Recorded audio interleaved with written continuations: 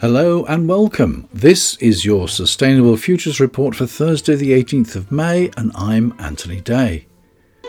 Thursday? He's not missed another deadline, has he? Well, yes and no. I've decided to reorganise my week, and Thursday will be the publication date for the Sustainable Futures Report in future.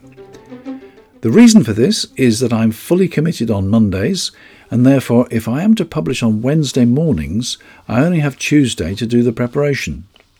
If I leave it till Thursday, I have an extra 24 hours potentially. I could go back to Fridays, but since I'm fully committed on Thursday, the work would still have to be complete by Wednesday night, so you might just as well have it on Thursday. I'm still aiming to get it out at least a day earlier to patrons whenever possible. Anyway, what am I going to talk about this week?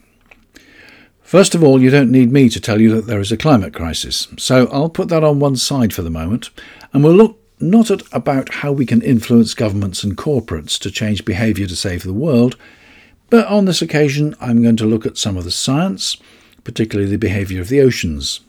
There's a press release out this week from the World Meteorological Organization that warns that we're on the point of breaching the 1.5 degrees centigrade threshold, and as members of the British Cabinet stand shoulder to shoulder with outright climate deniers, should we be concerned? And finally, it has been said that cyclists threaten the world economy. Find out why. First, some comments on the legal profession and climate issues. Over the last few weeks, we've spoken about protesters, and particularly about protesters who have been prevented when in court from addressing the jury to explain why they took actions which they did.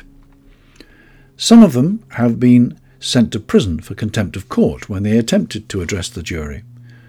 This has raised a number of questions about the legal profession and the wider issue of whether lawyers should represent organisations undertaking activities which are damaging to the planet.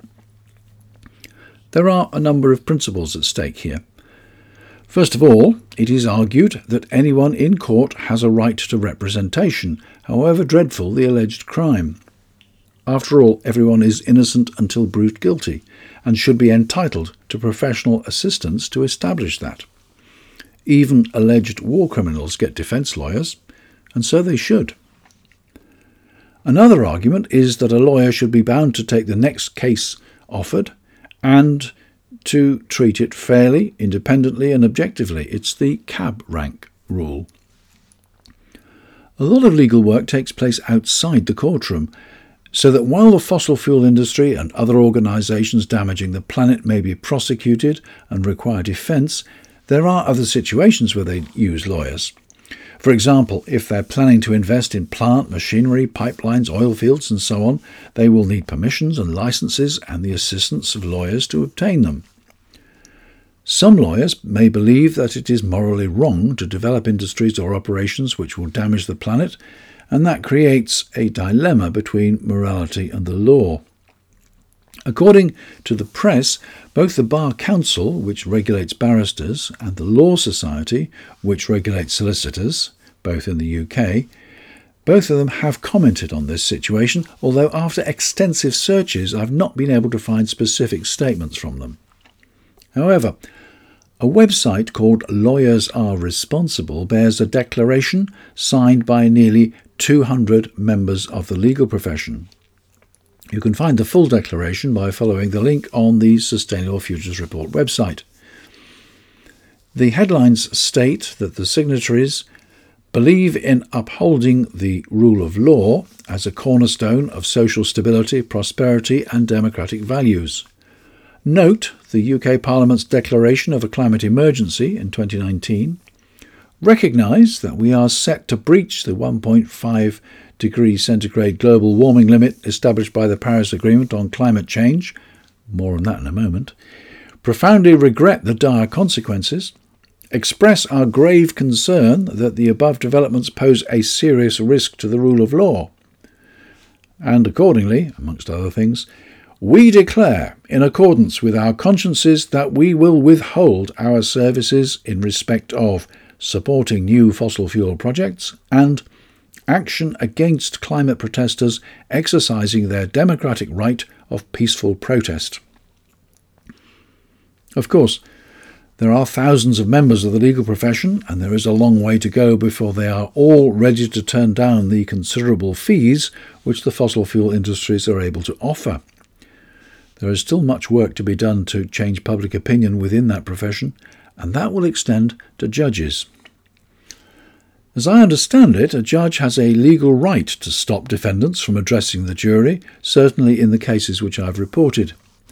Again, as I understand it, and I am no lawyer, contempt of court is at the judge's discretion. The judge, therefore, has the discretion to convict someone of contempt of court or not. You might argue that the judge would be giving the defendants an unjustified opportunity to restate their views if they were permitted to address the jury. On the other hand, the purpose of a jury is to see that justice is done, and to distinguish between the relevant and the irrelevant in reaching their decision. Therefore, they should be allowed to hear from the defendants and make up their minds on the merits of the information they receive, surely. At the moment, judges who prevent defendants from addressing the jury are very much in line with the rhetoric coming from the Home Secretary. Maybe this will change if the UK elects a new government next year. In the meantime, let's keep working on public opinion both within and without the legal profession. In an article entitled "Another Year of Record Heat for the Oceans," published in Advances in Atmospheric Sciences, the authors say, changes in ocean heat content, salinity and stratification provide critical indicators for changes in Earth's energy and water cycles. These cycles have been profoundly altered due to the emission of greenhouse gases and other anthropogenic substances by human activities, driving pervasive changes in the Earth's climate system. In 2022, the world's oceans, as given by ocean heat content, were again the hottest in the historical record and exceeded the previous 2021 record maximum. In another article, this time published in Earth Systems Science Data, entitled "Heat Stored in the Earth System 1960 to 2020, Where Does the Energy Go?", the authors state, the Earth climate system is out of energy balance, and heat has accumulated continuously over the past decades, warming the ocean, the land, the cryosphere, and the atmosphere. According to the 6th Assessment Report by Working Group 1 of the Intergovernmental Panel on Climate Change, this planetary warming over multiple decades is human-driven and results in unprecedented and committed changes to the Earth system, with adverse effects for ecosystems and human systems. The majority, about 89% of this heat, is stored in the ocean, followed by about 6% on land, 1% in the atmosphere, and about 4% available for melting the cryosphere. There are already reports of record ocean temperatures this year and fears that the anticipated El Niño will make things even worse. Even if we ever manage to stop global warming, it could take centuries for the excess heat in the oceans to dissipate. In the meantime, the changes in the temperature at all levels affect the marine biosphere. We've already heard how corals are bleaching, but warming leads fish and other marine animals to move away from their normal habitat, either towards the poles or deeper into the ocean. This disrupts the food chain and leads to stress on other marine species. Symptomatic of all this is the sad case of the puffins. The BBC reports that dozens of dead or dying puffins have been washed up on the beaches of Orkney, north of Scotland. It's not clear exactly what was the cause of the death, but a similar situation in Alaska, reported by New Scientist, states that there the birds have died of starvation. Their principal diet is sand eels, and as the sand eels migrate further and further offshore, they're more and more difficult to find. Without sand eels to carry back to their nests, the puffins have nothing to feed their chicks on.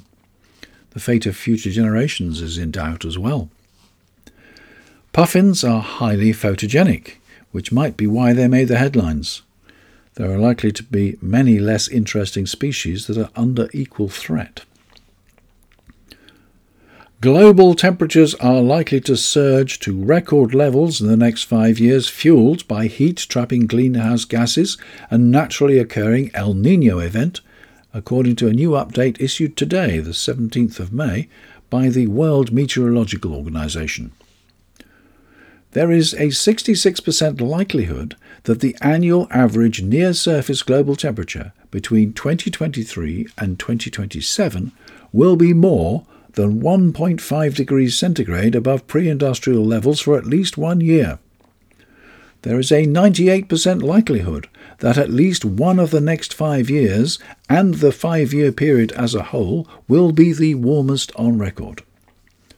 This report does not mean that we will permanently exceed the 1.5 degrees centigrade level specified in the Paris Agreement, which refers to long-term warming over many years. However, WMO is sounding the alarm that we will breach the 1.5 degrees centigrade level on a temporary basis with increasing frequency, said WMO Secretary-General Professor Petteri Talas. A warming El Niño is expected to develop in the coming months, and this will combine with human-induced climate change to push global temperatures into uncharted territory, he said.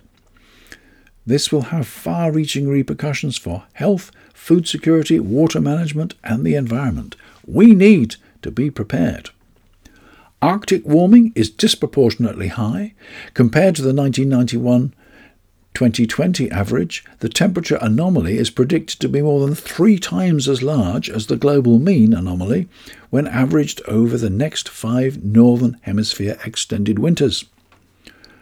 Predicted precipitation patterns for the May to September 2023 to 2027 average, compared to the 1991 to 2020 average, suggest increased rainfall in the Sahel, Northern Europe, Alaska and Northern Siberia, and reduced rainfall for this season over the Amazon and parts of Australia. We need to be prepared. As I've asked before, is anybody listening? And with that in mind, should we be concerned about the company that British cabinet ministers have been keeping?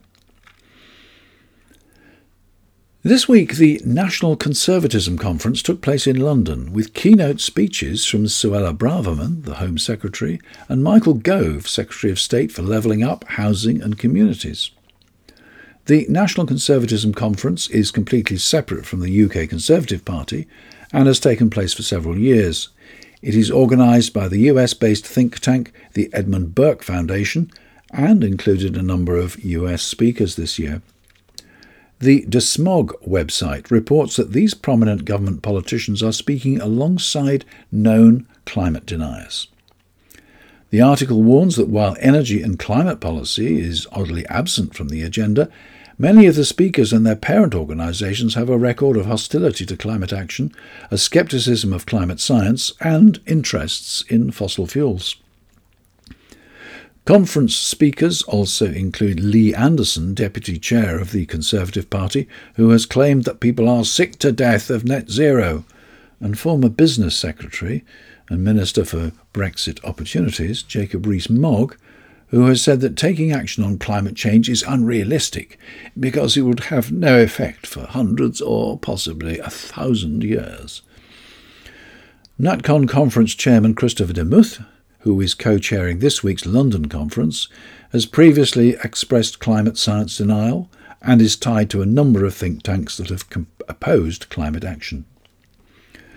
To read the full article, follow the link on the Sustainable Futures Report website and learn more about the climate denial credentials of many involved in the organisation. We need to be prepared, says Professor Talas. With our senior politicians moving in such circles, we're right to be concerned that not enough is being done soon enough. And finally, cyclists and the economy. Every finance minister promises economic growth.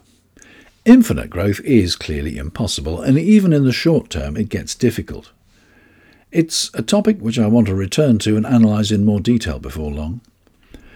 I picked up a story on Twitter this week attributed to the General Director of Euro Exim Bank Limited, explaining how cyclists can avoid growth and wreck an economy.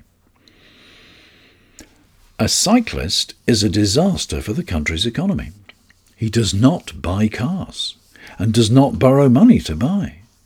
He does not pay for insurance policies. He does not buy fuel, does not pay for the necessary maintenance and repairs. He does not use paid parking. He does not cause serious accidents. He does not require multi-lane highways. He does not get fat. Healthy people are neither needed nor useful for the economy. They don't buy medicine. They do not go to hospitals or doctors. Nothing is added to the country's GDP. On the contrary, every new McDonald's restaurant creates at least 30 jobs. 10 cardiologists, 10 dentists, 10 dietary experts and nutritionists, and, obviously, people who work at the restaurant itself. P.S. Walking is even worse. Pedestrians don't even buy bicycles. The Euro Exim Bank, whose director allegedly made these remarks, is based in St. Lucia, and it says clearly on its website, "We aim to be one of the leading international trade finance institutions focused on innovation that excites international transactions. There is supervised practice of strong anti-money laundering, compliance policy, due diligence, and a comprehensive know-your-customer process." I wonder why they chose to set up in St. Lucia. For the sunshine, I expect. And that's it. That's it for another week. And as I explained earlier, the next edition will be on Thursday of next week. Thank you for listening, and thank you for your support, particularly if you're a patron. I'm constantly grateful to those of you who are paying a small amount each month to help me with the costs of this totally non-profit podcast. If you'd like to contribute, then please do go to patreon.com/SFR, patreon.com/SFR, and help this podcast to stay independent and ad-free. I recorded an interesting interview this morning. You may get it next week, or you may get it in a few weeks. Either way, I'm sure you'll find it interesting. If you don't, then please let me know. And if there are things that you think I'm ignoring and ought to include, then do please also let me know. That was the Sustainable Futures Report. I'm Anthony Day. Until next week.